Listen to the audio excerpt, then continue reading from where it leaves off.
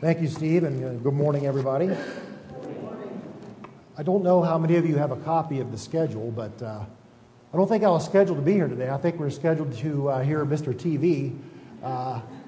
But when I looked on the website, the CGI website, we have a section there for traveling minister schedules, and I noticed that I was scheduled to be here on the website, but on the schedule that somebody showed me, it said TV, as in Victor. And I thought, well, it's a natural consequence since the V and the B are next to each other on the keyboard. I bet that's TB. And I thought maybe I better get up here lest I be derelict in my duties. So I decided I would rush up here and meet with you good folks. And, you know, I guess that's a good mistake to happen. I mean, I have to come all the way up to Medina and spend time with you guys? Oh, that's just horrible. I mean, come on.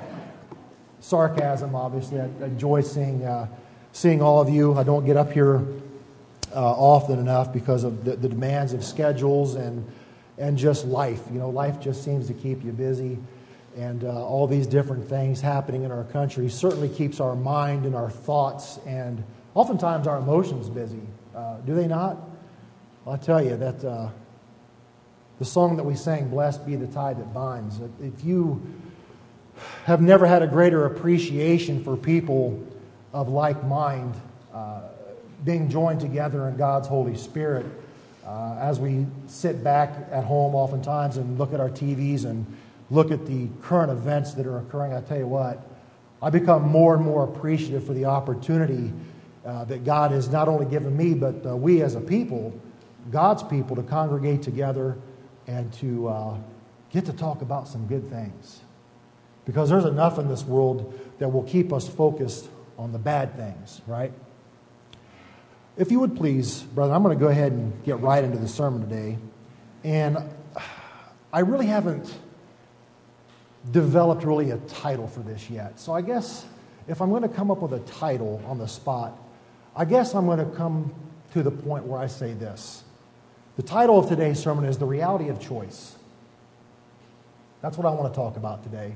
Turn with me to 2 Timothy chapter 3, because I'm going to talk about some current events. There's some things that happened this week that I think that we need to talk about just so we can keep things in perspective. And if we don't talk about these things and recognize them, then how do we heal from them? That's what I always say here. But I want to recognize something that the Scriptures seem to indicate here. And let me grab my coffee here. I cannot speak without my coffee because my mouth gets dry, unfortunately. As a result of me looking at the schedule here at last minute, I have to admit to you that my sermon is a little bit last minute too, so I really don't know how this is going to come out, but I am with God's people. We do have a similar spirit. God has never let me down yet. I've let Him down. He's never let me down, so I'm stepping out a little bit on faith today. Not that I'm unprepared, but I'm not as prepared as I'd like to be. But be that as it may over here in 2 Timothy chapter 3. But know this, that in the last days, perilous times will come. And really, when you look at the Greek that is used here, perilous really means times that are hard to take. These days are hard to take, are they not? Brethren, we live in rough times. We really do. We live in a world that is greatly void of God's Holy Spirit. We live in a world that has filled in the gap there with carnality, human logic and reason. And as a result of that, we see people doing things, committing things, saying things that don't quite make sense to us because we just don't think that way. I mean, ISIS. My mind cannot grasp the brutality and the evil that one has to be or become to do the things that they do to other human beings. I don't understand how people come to the place where they can simply walk up to somebody who has a family, who has sons and daughters, a wife, perhaps a brother, cousins, or have real people who have feelings and emotions, just living their lives. Oftentimes they're singled out because they profess Jesus Christ, Jesus the Messiah. How they could walk up to them and hold a knife up to their throat and decapitate a human being. I can't imagine that. I do understand sometimes how people have, how do I put this? Crimes of passion. I don't agree with it. But I can understand where sometimes a husband and wife who are splitting up could come to the place where they say, I just want to kill you sometimes, you know? But I don't understand how people actually carry out those deeds. I don't understand it. You have to come to a place in your mind where you're completely void of any conscience to do that. I call that evil. Perilous times. For men will be lovers of themselves, lovers of money, boasters, proud, blasphemers, disobedient to parents. And don't get me started. Don't get me started on that one. Unthankful, unholy, unloving, unforgiving. Boy, that's probably the hardest pill that our country has to swallow right now. The pill of forgiveness. There's a lot of things in our history, brother, that aren't quite pretty, but people just cannot forgive or let go, what's causing a lot of problems down the line for us now today. And we'll progress through this, hopefully, as I start to read some more of these scriptures. Slanderers without self-control, brutal, despisers of good, or opposed to good, traitors, headstrong, haughty, lovers of pleasure rather than lovers of God, having a form of godliness but denying its power. And from such people, turn away, if we're able to. Oftentimes these people come to us. But here just a couple days ago, there was a man by the name of Micah, let me get his name right, Xavier Johnson, U.S. Army veteran, decided to go on a killing spree with a rifle.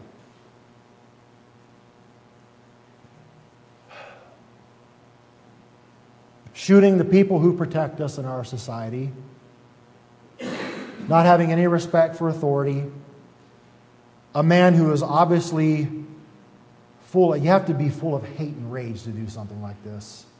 You really have to have a lack of concern or a compassion or any kind of a human emotion for anybody other than yourself and for what you're angry about to commit such an atrocity that we saw. America's in trouble. When things like this start happening, America is in trouble.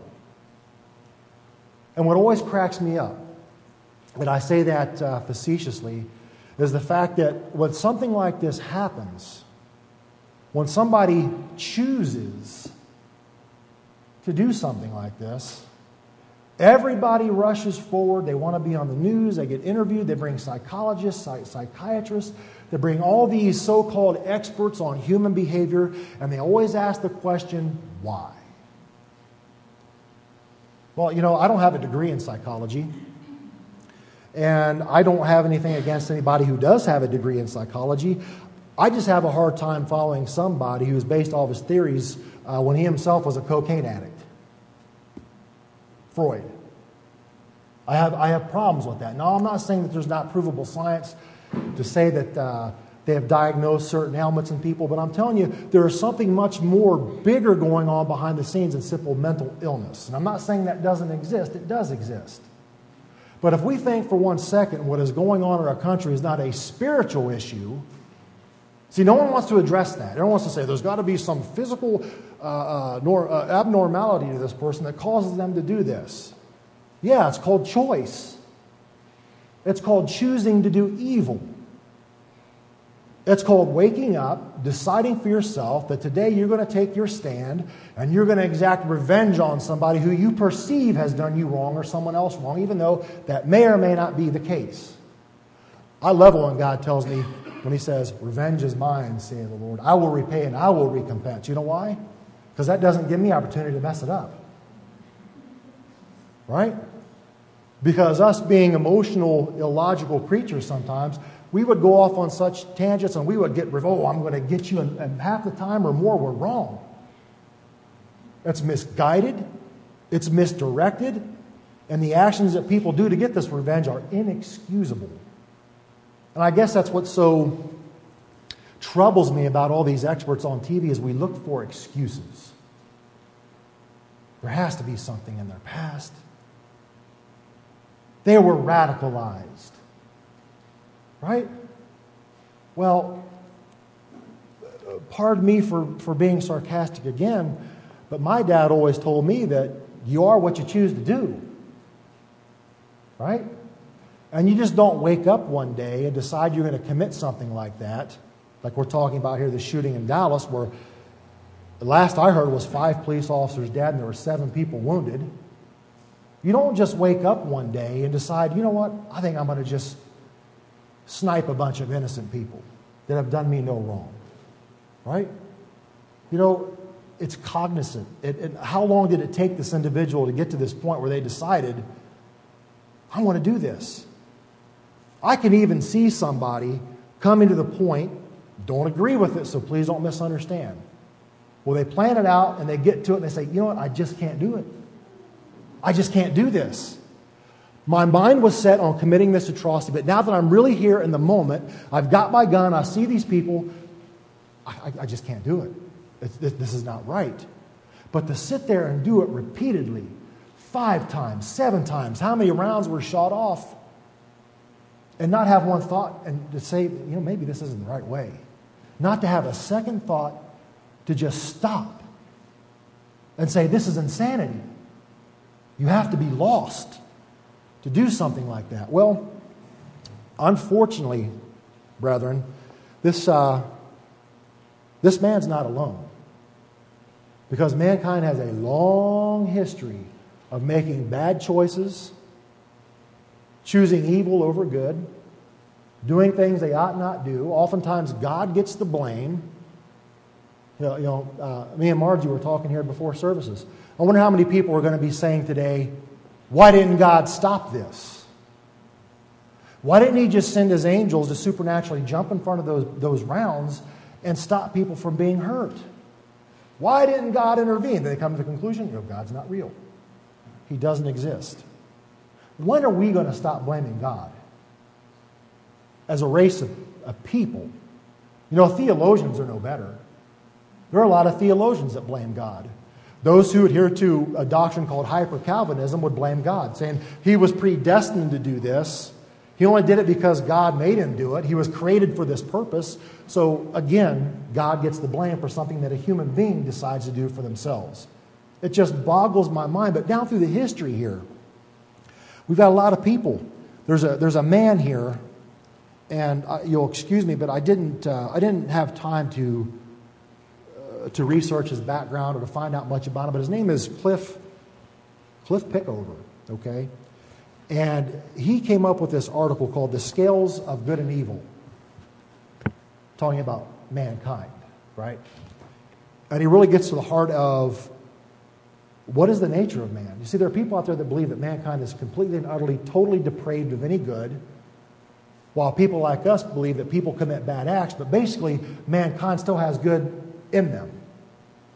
I would defy somebody who believed that mankind is totally depraved of any kind of ability to do any good.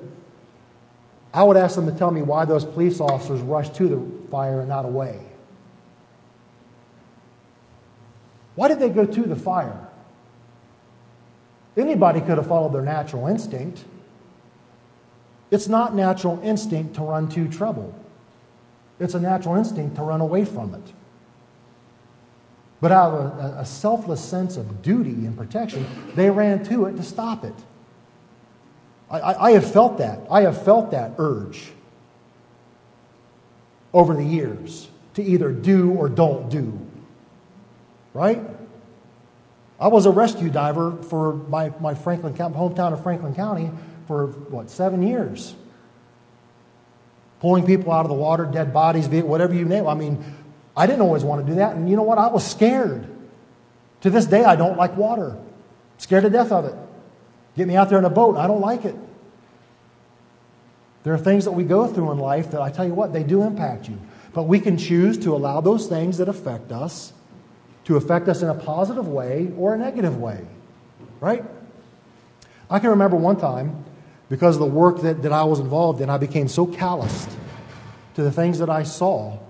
I can remember, a lot of you know I have a twin brother, We don't talk, we don't get along. He's a staunch opponent to what he calls Armstrongism. But by the way, Armstrong didn't come up with this stuff. I've got a history of the church, and I see many, many people down through the ages that taught it before him. But I've got this picture at home of he and I standing in our wetsuits in water about waist deep, and I'm pointing out to this way where we think that the guy drowned in this and that. And I remember becoming so calloused about some of the things that I saw and how it impacted me. I remember making jokes. In my mind, I'd become evil to a point. Because I remember making jokes about, I remember looking at my brother going, what do you think he's going to look like when we find him? Is he going to be all stiff like that last guy we found? You know, what's he going to smell like? We were sitting there joking, and we were laughing, and we were hooting and hollering, and about that time I looked over to my shoulder, and there's the man's 8-year-old daughter looking me right in the eyes with tears. To this day, I don't forget that. To this day, that haunts me. I had nightmares over that for years. The guilt. I thought, how did I ever come to this place where I could act like that? But I did. And there's a lot of people that have had a lot of things in their lives affect them to the point where they've committed huge atrocities against humanity. I mean, what I did was bad enough. That was bad. Shame on me for ever even thinking that way. But there are people in this list, this scale of good and evil, that have done a lot of worse things than that. Like he lists, he basically categorizes these people as, from a list of 1 to 10, one being the ones who he would least likely like to be in a room with, the evil, and the other top 10 who he would most likely want to be in a room with. He comes up with this list. The top 10 most evil people that chose evil in this world. Now this guy, I think he's a Spaniard, Thomas de Torquemada. Anybody remember him? He was commissioned by the Catholic Church during the Inquisition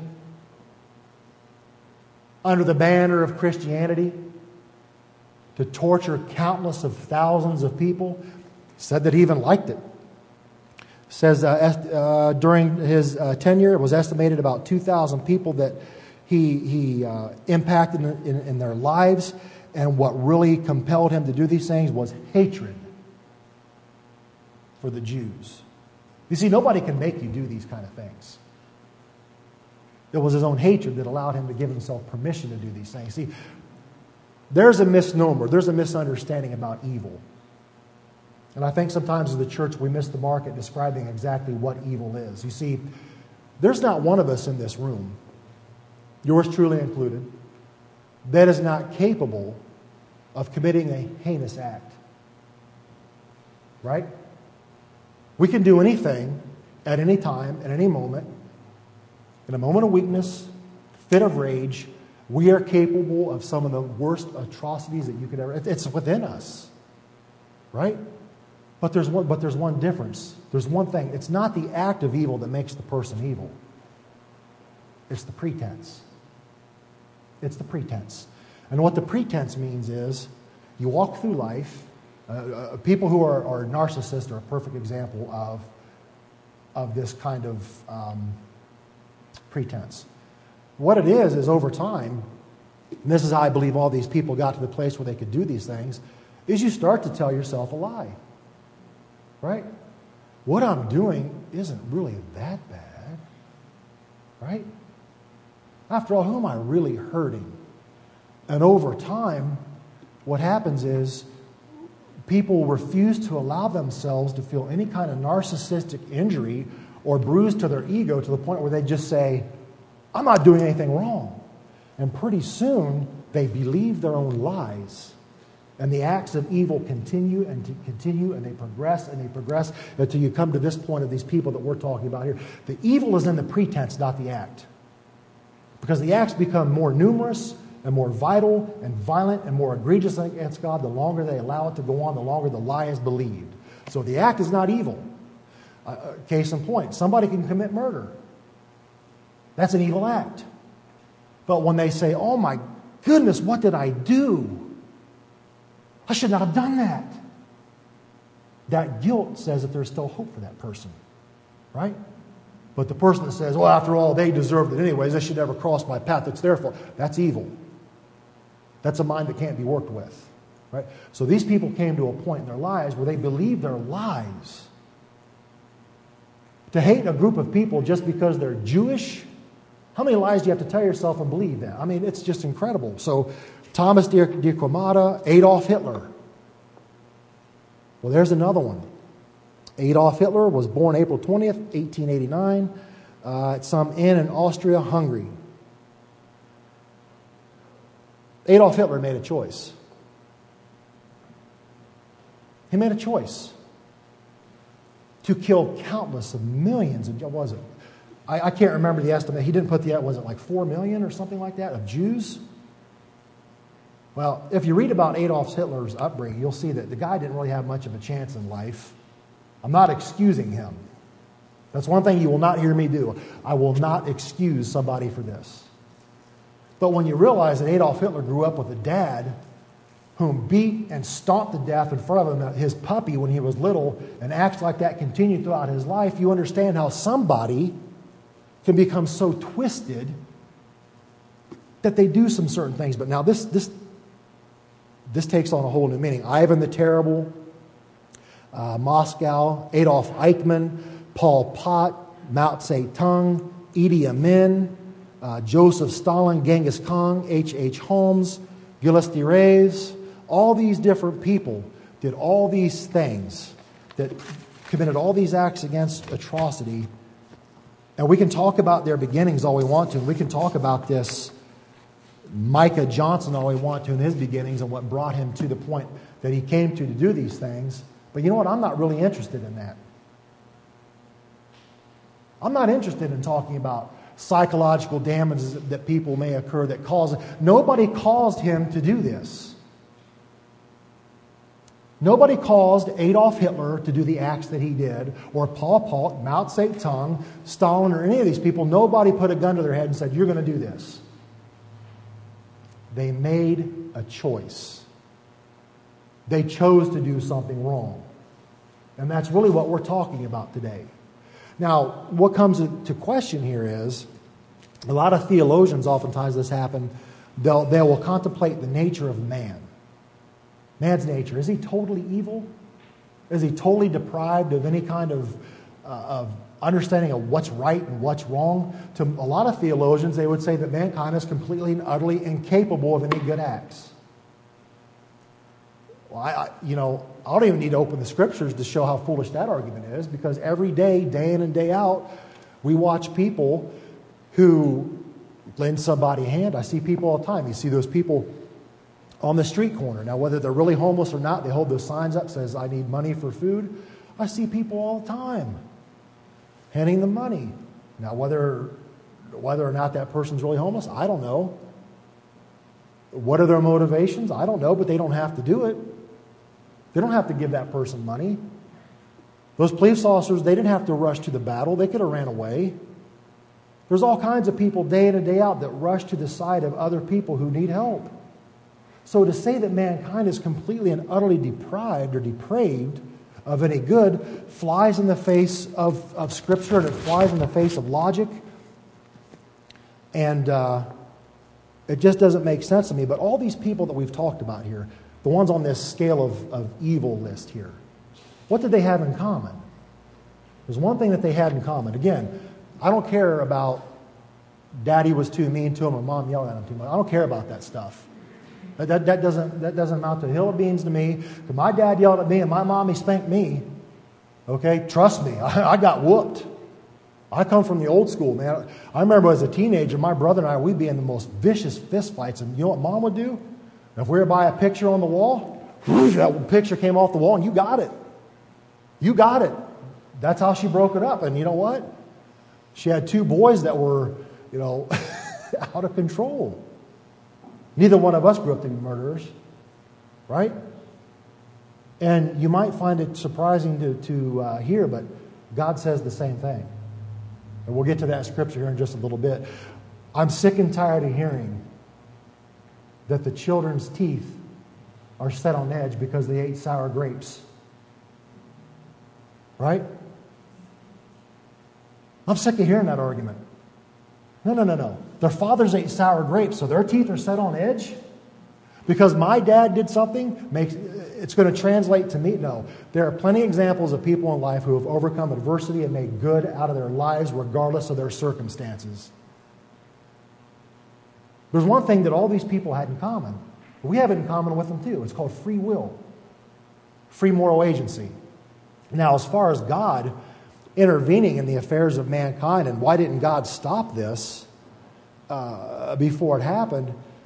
One of the best explanations that I've heard to date regarding God's perceived lack of intervention, because you never know how bad things could really be. So we don't know that. But many, many years ago, Gardner Ted Armstrong had a sermon. Don't remember the title of it. But he was addressing this very issue. And he said, and I'm going off memory, and I'm getting old. I'll be 46 here in August. So my memory is not what it used to be. So if I say something that's a bit inaccurate, it's simply an accident. I don't mean to do that or misrepresent the truth. But I remember Ted Armstrong saying, how would you like it if every time you were going to do something that was not right or good for you, smoking, for example, right? Put this in perspective. Say we wanted to have a cigarette. We know that's not good for us. But as soon as we lit up that cigarette and put it to our mouths, an invisible angel would come up, slap it right out of our hand. Right? We light up another one, slap it right out of our hand. Okay, then I'll grab a beer. I've got a drinking problem. Might as well feed that monster, right? So I'll drink a beer, and right before I get that cold beer out to my lips, smack, goes on the ground. And so on and so on and so on, no matter what the vice or whatever the danger is to us, whatever we're participating in, God would intervene. He would send his angels, slap whatever it is out of our hand, and what would our reaction be? Why don't you just leave me alone? Why do you keep interfering in my life? Why don't you let me make decisions for myself? And pretty soon, as a result of God's intervention, what people really see as intrusion on that side of the coin, we would become so angry with God that we would be mad at him for intervening in our lives. So God doesn't win here in the eyes of mankind. If he intervenes, he gets in trouble. If he doesn't intervene, he gets in trouble. So God really is in a place where he can't do anything right with as far as mankind is concerned, because there's always a critic. There's always a critic. And I wanted to say something in support of our Creator today, because I get tired of hearing God take the blame for all this stuff. The theologians are wrong, the news anchors are wrong, psychologists are wrong, and the people that commit the crimes are wrong. God did not create mankind evil. And I can prove that through the Scriptures. And let's do that. Let's go to Genesis chapter 1. And I'm going to show you some points here in the Scriptures about the nature of man and how he was created, so we can get this biblical overview of what mankind is really made up of, good or bad. I think you know the answer. We're capable of both. Okay? But we're taking on this theological assumption that we are created evil. Now, in the beginning, we can definitely say man was not created evil. So here in Genesis chapter 1, I'm going to bring up 7 points here. 7 points here just in Genesis chapter 1. Now, just bear with me. They are going to be redundant, but I'm going to skip through this because this is bringing me to a point. I need to say it, okay? In regards to the creation narrative, there are some things that Moses has recorded here for us in regards to the creation, okay? The first one we find here is in Genesis 1, verse 4. And God saw the light, that it was good, right? So let's just start out here. The light that God created was good. So this part of creation God made was good. Skip on down here to, let's see here. Let's go to verse 10. And God called the dry land earth, and he gathered together of the waters he called seas, and God saw that it was good. Right? Question. Can a creator who was good that is incapable of evil create anything other than good? He can't even tell a lie, the Scripture tells us. So how can he create something? Satan wasn't created. God didn't create Satan. God created Lucifer.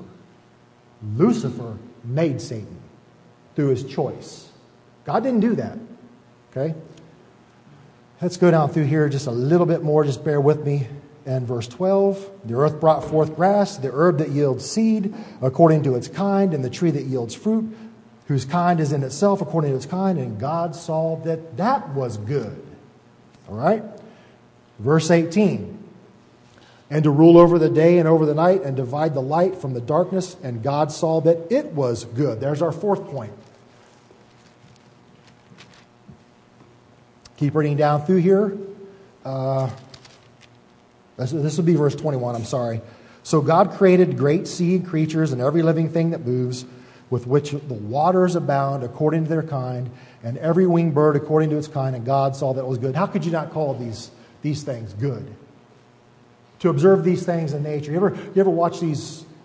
We just got through this thing called Shark Week on Discovery Channel. Oh, I am glued to the table. My kids even get mad at me. I'm like, I'm watching Shark Week. I'm not answering any questions right now. Shark Week is on. I'm out of commission for just an hour here. Okay, Shark Week is my thing. But then you see these pictures of these dolphins and these porpoise swimming next to the boat, and this perfectly pristine, clear water, and the sun reflecting, and the rays light reflecting onto the boat. And it's absolutely beautiful. Like, how could you call it anything other than good? Creation is perfect. It's not evil. Okay. In 25, we skip on down through here. God made the beasts of the earth according to its kind, cattle according to its kind, everything that creeps on the earth according to its kind, and God saw that it was good. God created everything after its kind. And it was good. How come we don't see transgender cattle? Why don't we see homosexual birds? Because it wasn't created that way. It wasn't made that way. It's not the natural state of things. These are things that man has corrupted. I could bring up some alleged scientific proof that there is homosexuality in the animal kingdom, but it's all hogwash. It really is. I don't have time to get into all that. But 28 down through here, after God created man in His own image, in the image of God He created him, male and female. He created them. God blessed them and said, "Be fruitful and multiply, fill the earth and subdue it." Is God evil? Now, that's a stupid question.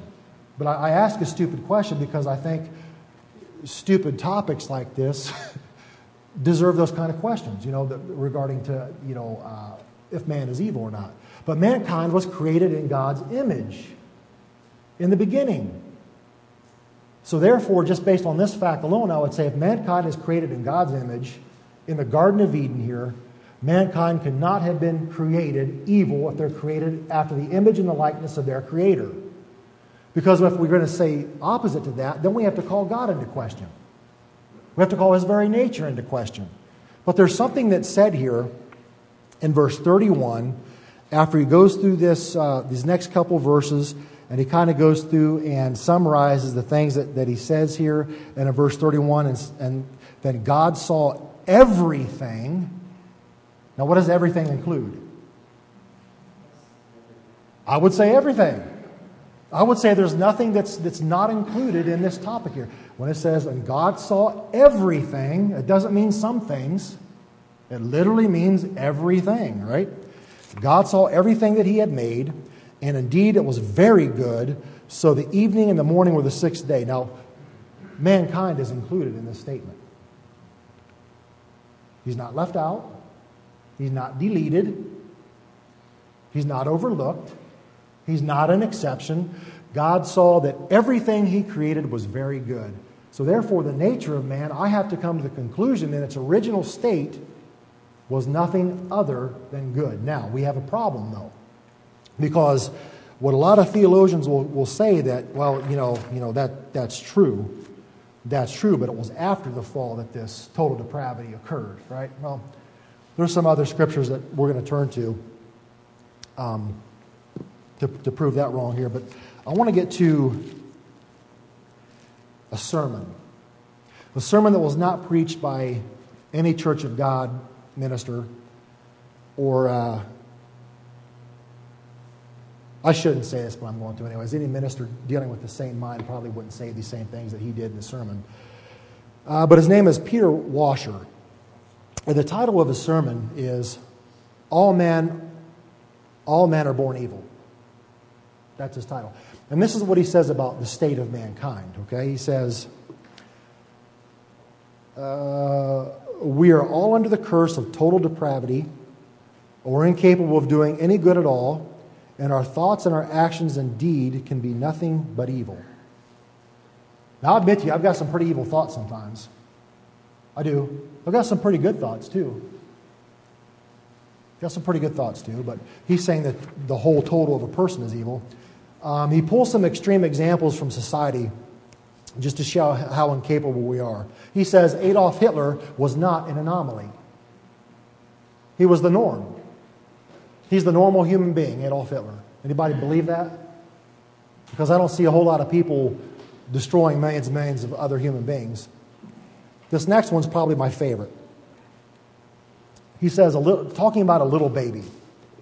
He says, a little baby, and looking at his father's watch. Some of you fathers have seen this. I didn't have my kids naturally, so I never got to see something like this in my children. But it says, a little baby, looking at his father's watch, will reach out for it and become angry when told no.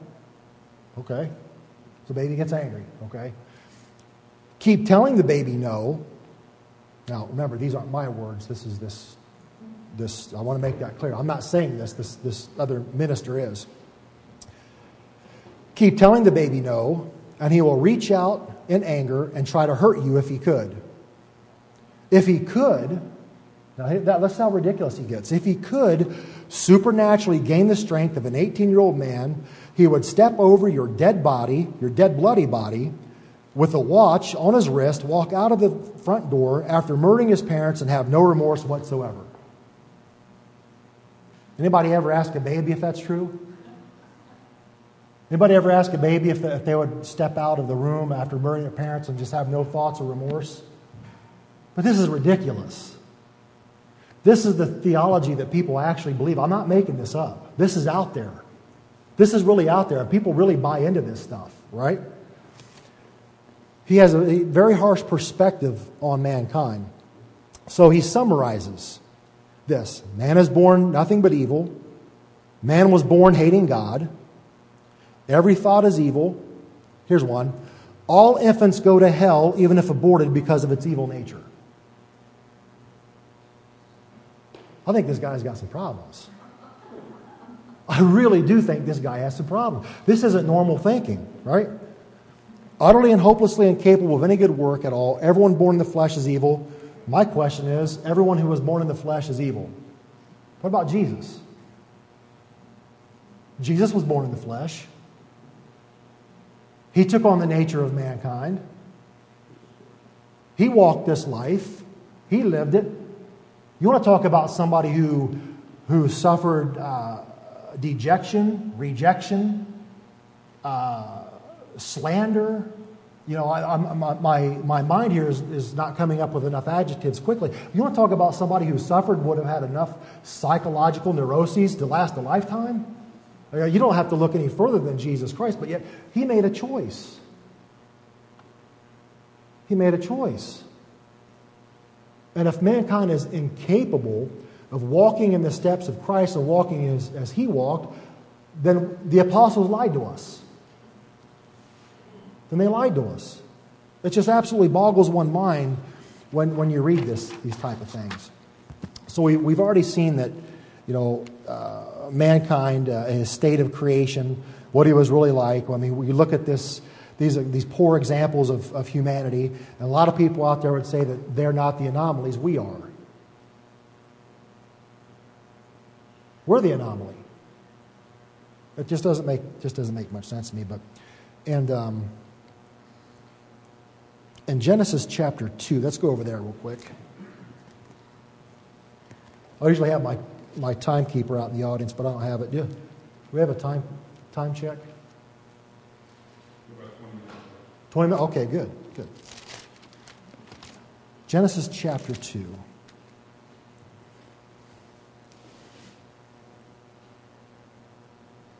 Let's see where I want to go here. Let's just go to verse 8. Genesis chapter 2. We have this account of this supernatural being known as the Satan, or the adversary of mankind. We've already discussed him a little bit. I'm not going to discuss him too much, other than the fact that the indicators are that even the angelic realm has free moral agency, and they have free will. Now, some people like to say that there's a third of the angels that followed Satan because of this hierarchy that's created. They didn't do it of free will. I don't believe that. I don't believe that, because the Bible mentions 3 archangels in Scripture, Michael, Gabriel, and then, of course, you have Lucifer back then. Of course, each one had a third of the angels at their side and at their command. So a lot of people say that the third that Satan took with him, they had no choice because he's their leader. But yet, in the rank of things, I think God would outrank Satan, right? So it doesn't make much sense to me. So anyways, here in verse 8, the Lord planted a garden eastward in Eden. There he put the man whom he had formed, and out of the ground the Lord God made every tree grow that was pleasant to the sight of good for food. The tree of life was also in the midst of the garden, and the tree of the knowledge of good and evil. Now he goes on down through and talks about this description of what it looked like and all these other different things, and gives some of the names of the rivers. But in verse 15 we come to the conclusion of this set of scriptures. But of the tree of knowledge of good and evil you shall not eat, for in the day that you eat of it, you shall surely die. Now, a lot of people say what was given to Adam and Eve here was nothing more than a chance to fail. You put something in front of a kid, like we always use that analogy of the cookie jar. Tell a kid not to eat a cookie, what they're going to do, they're going to keep looking at that cookie jar, and eventually they're going to get into the cookie jar, right? And they try to assert and assign the same motivations to God here. But when you really look at what was given to Adam and Eve in the garden, was really something that anybody who really genuinely wanted to be loved or wants to be loved in this world, what they do, they give you the choice to love them.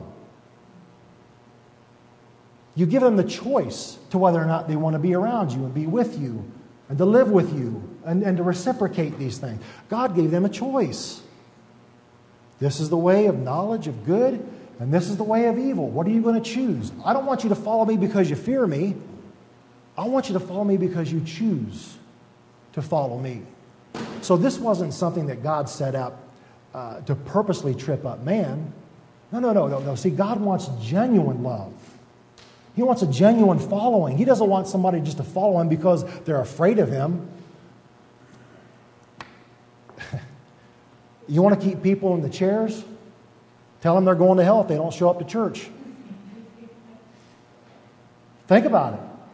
If you don't come to this church, you're out of the body, and you will burn in hell. Now, we have our own people in our culture that do that. They may not mention hell, but people like Gerald Flourisher like to say that. If you're not a part of my church because I was ordained by Herbert W. Armstrong, then if you don't follow me, then you are out of the ecclesiastical body and therefore a heretic. And you will not be in the first resurrection. Right? Guess what? He keeps a lot of people in the chairs because they're afraid to be out of the body. I don't excuse their ignorance either, because we're told to work out our own salvation. We're told to prove all things by Paul. Actually, Paul told that to Timothy. But God didn't give man a template for failure here. He gave him a template of choice, of free will. If this teaches us anything, it's just that.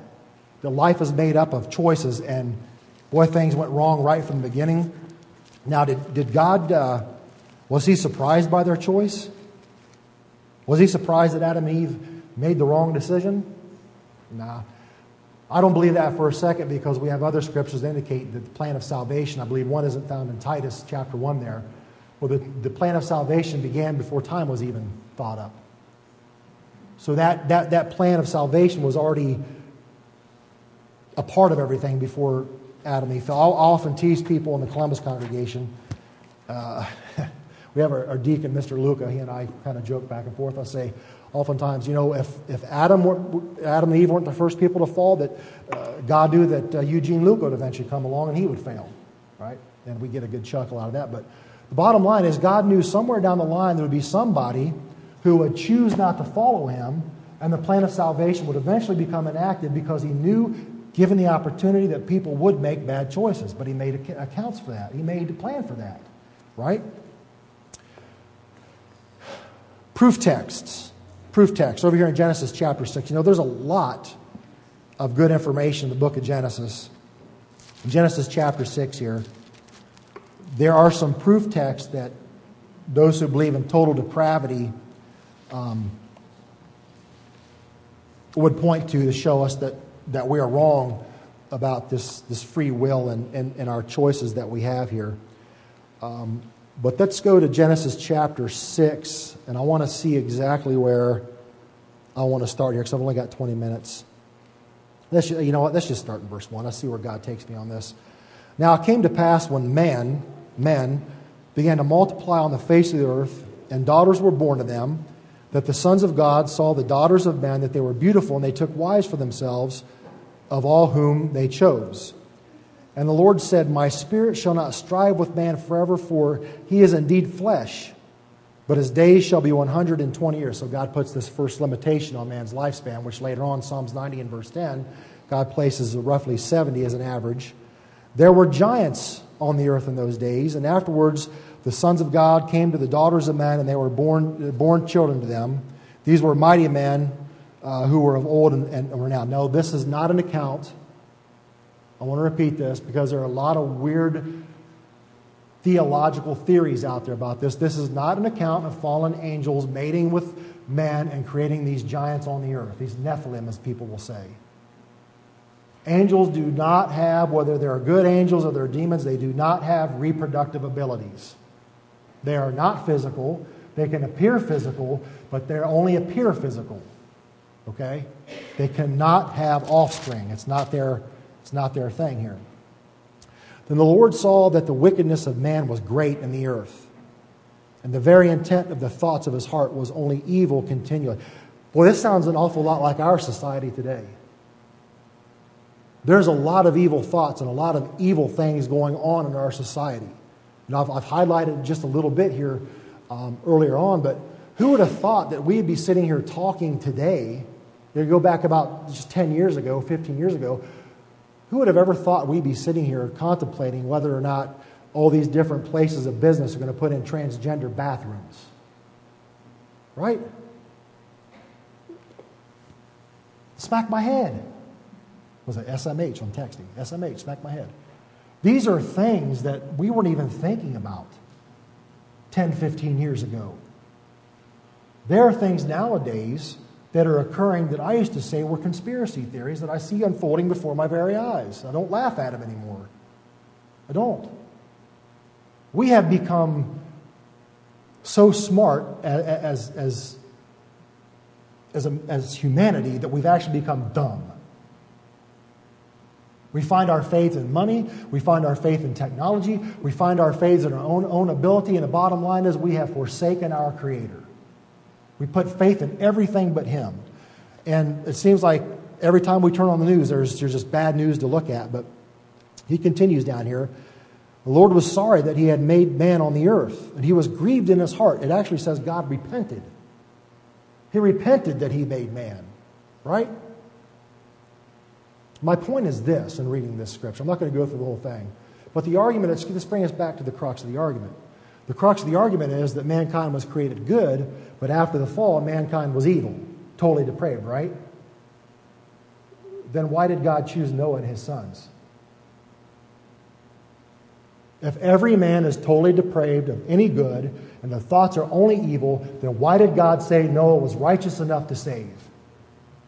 It doesn't add up. Yeah, I get it. I get where people say that man's thoughts are evil, continually evil, that, there's not much good to see. I get where people come to that conclusion. If you're always watching the news, there's not much good news reported. It's all negative. It really is. But my point is, in using their own scripture against them, if that's going to be the argument, if mankind is completely and utterly, totally depraved of any righteous act whatsoever, then I would submit to you that Noah would never have been an option, nor his family members. It doesn't add up when you look at things logically. See, sometimes that's what mankind fails to do. They get so caught up, we get so caught up in theories and idea babies that we don't step back and just say, does this make sense? Let's really think about this. Is what I'm saying, is it really logical? Does it really hold up, or is this just an idea? So people have made this whole theological practice and belief system on things that don't hold up under scrutiny. They just don't. They just don't. And let's just keep going here. You still got people like Christ, Abraham, Noah, Jacob, Sarah, Mary, Joseph. How long did God search for Mary and Joseph? You going to trust somebody with your only son that you're going to beget, and the whole total of salvation relies on him, and you're going to turn him over to creatures that are evil? Does that make any sense? Yeah, I know. You know better. I know. But this is what people say. If mankind was completely and utterly depraved of any good, then he would not even be able to choose Mary. I would submit to you, he took a very long time to find her. I think he took a long time to find Joseph. I think it took a long time to select the right people to raise his son. And they couldn't have been evil. They couldn't have been.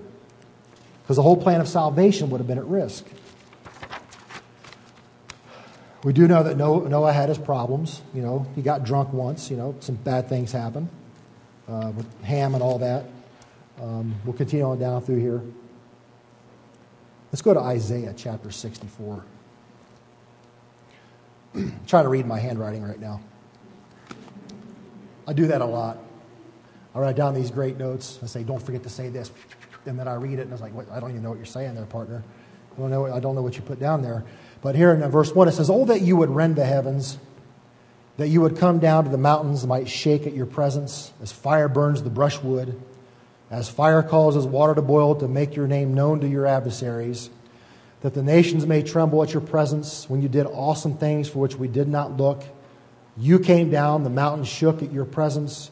For since the beginning of the world, men have not heard nor perceived by ear, nor has the eye seen any God besides you, who acts for the one who waits for him. You meet him who rejoices and does righteousness, who remembers you in your ways. You are indeed angry, for we have sinned." Right? In these ways we continue, and we need to be saved. But we are like an unclean thing, and all of our righteousness are like filthy rags. We all fade as a leaf, and our iniquities are like the wind, have taken us away. Why doesn't the writer here say, you created us this way, why did you do that? There's a lot of writers, the psalmist, a lot of prophets had a lot of opportunity to say, why did you create us evil? And then why are you going to call upon us, and then why are you going to bring calamity upon us because we do evil when we have no choice in the matter? That would be an unrighteous creator. To tell somebody you have expectations for them, right? To obey righteousness, to do the right thing, and then to not give them the ability to do so, that's sadistic. That doesn't sound like the real creator. That sounds like an imposter. It sounds like an imposter. It really does. So, we look at all these things, and again, we see choice. Choice has always been there. It has always been that free will that man has chosen. When man chooses to not obey, bad things happen. I can remember, I got 10 minutes left. Okay, thanks, John. This is probably going back a little bit of ways now here. 5 or 6 years ago. I took my family to Virginia Beach. And like I said, I've got some baggage because of the career that I used to have. And I know some things about water, and I know some things that you shouldn't do in certain types of water. So I was telling my kids, have fun in the ocean. I'll be close by, but don't do this. Don't do that. If you get caught in a rip current, this is how you get rid of it. This is how you get out of it. Don't panic. Swim parallel. Don't swim two because you'll get tired and drown.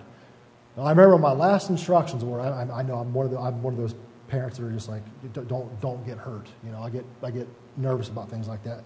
I told my son Nick, I saw him going out. He's my youngest. I saw him going out in the ocean with goggles on. Goggles. And I said, I don't want you wearing those goggles.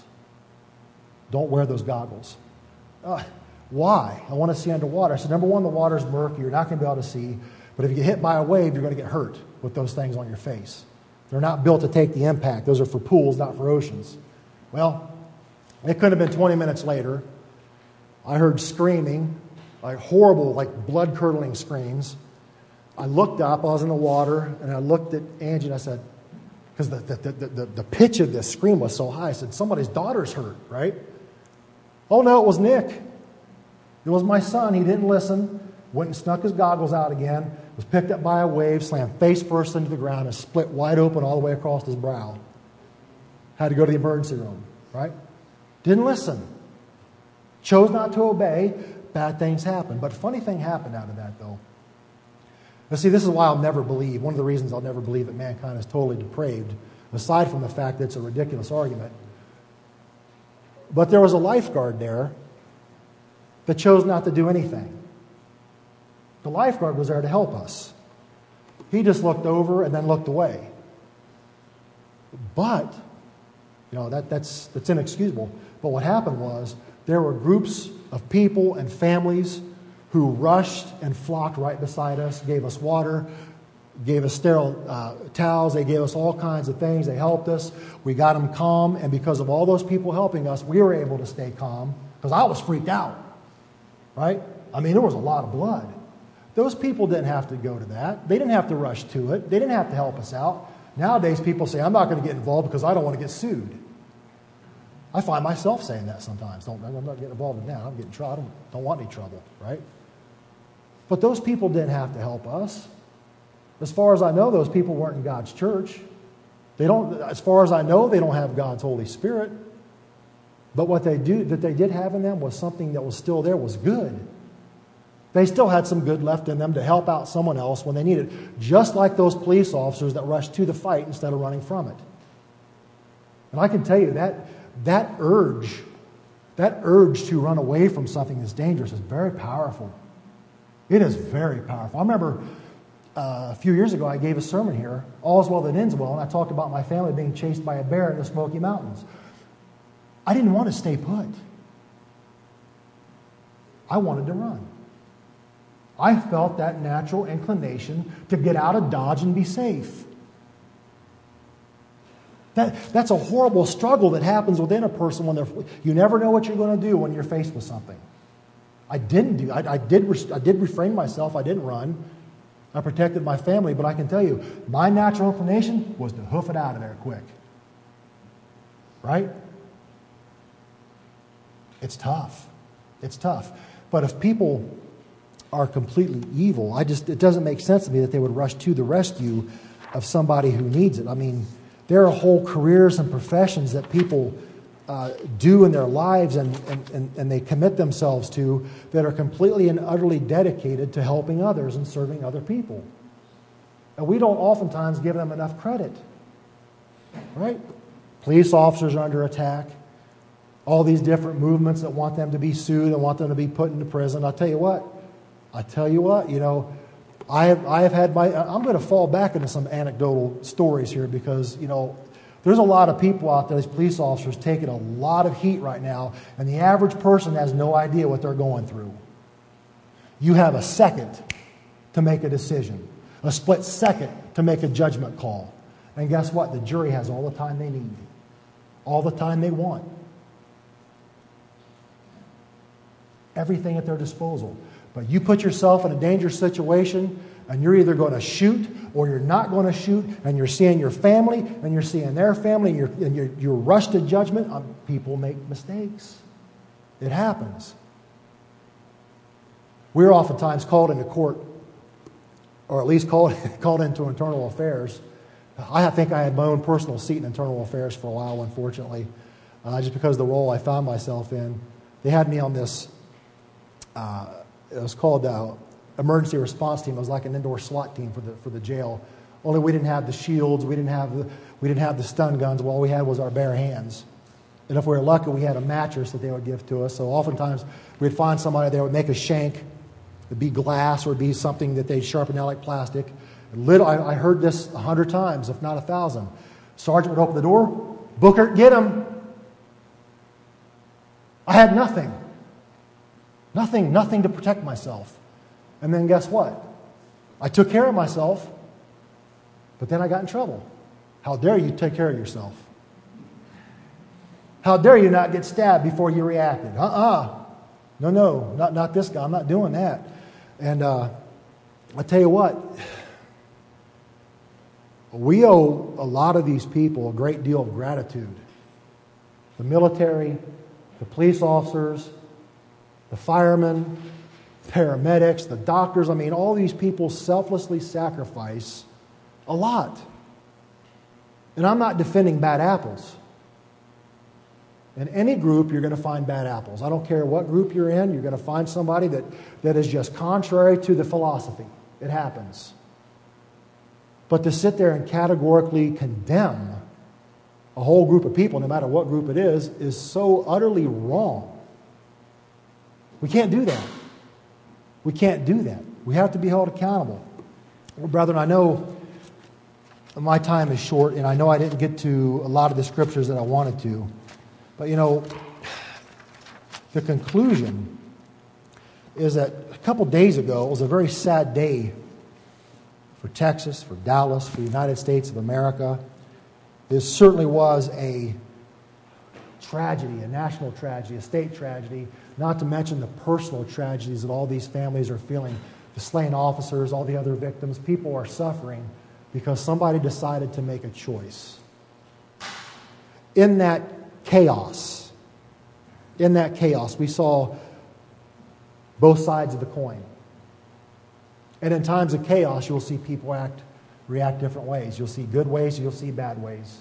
You'll see people exercising free choice, free moral agency in every facet, every aspect of life. The Bible's clear. The Bible's clear, no matter what the theologians want to tell us, that mankind was not created evil. Mankind was not doomed because of the fall. That God didn't somehow supernaturally erase and eradicate any good that was within mankind. That after that fall, you do see one thing, though. The thing that everybody, of all these examples that we've talked about, they all have in common, is they all chose to exercise their free will, their free moral agency in a way that was in fact evil. Right? Mankind is not totally depraved. Mankind does have a lot of carnality in him, and he does oftentimes choose the wrong thing. But that doesn't mean it's totally evil. God still does teach and believe in redemption. There is still redeeming value in mankind. There are a lot of bad examples out there. But really, when it comes down to it, mankind is inherently good, even though sometimes he chooses evil.